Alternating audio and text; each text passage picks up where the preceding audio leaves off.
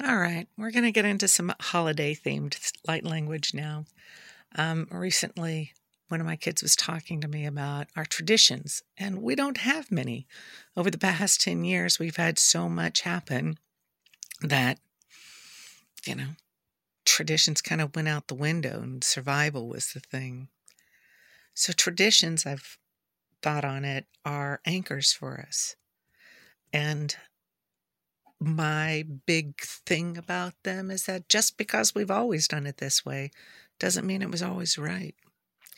So we are in the process of making new traditions or reevaluating our traditions. And that's important. That's a sign of growth, of progress. Just because, no, it's seldom a valid excuse. It's seldom a valid answer. So let's look at our things. Let's look at the things we've always done and question them. Question everything. Question authority.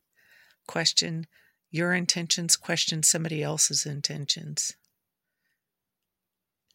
The answer may not change, but that's okay. Sometimes the answer does change, and it will change for the better. I love you. That won't change.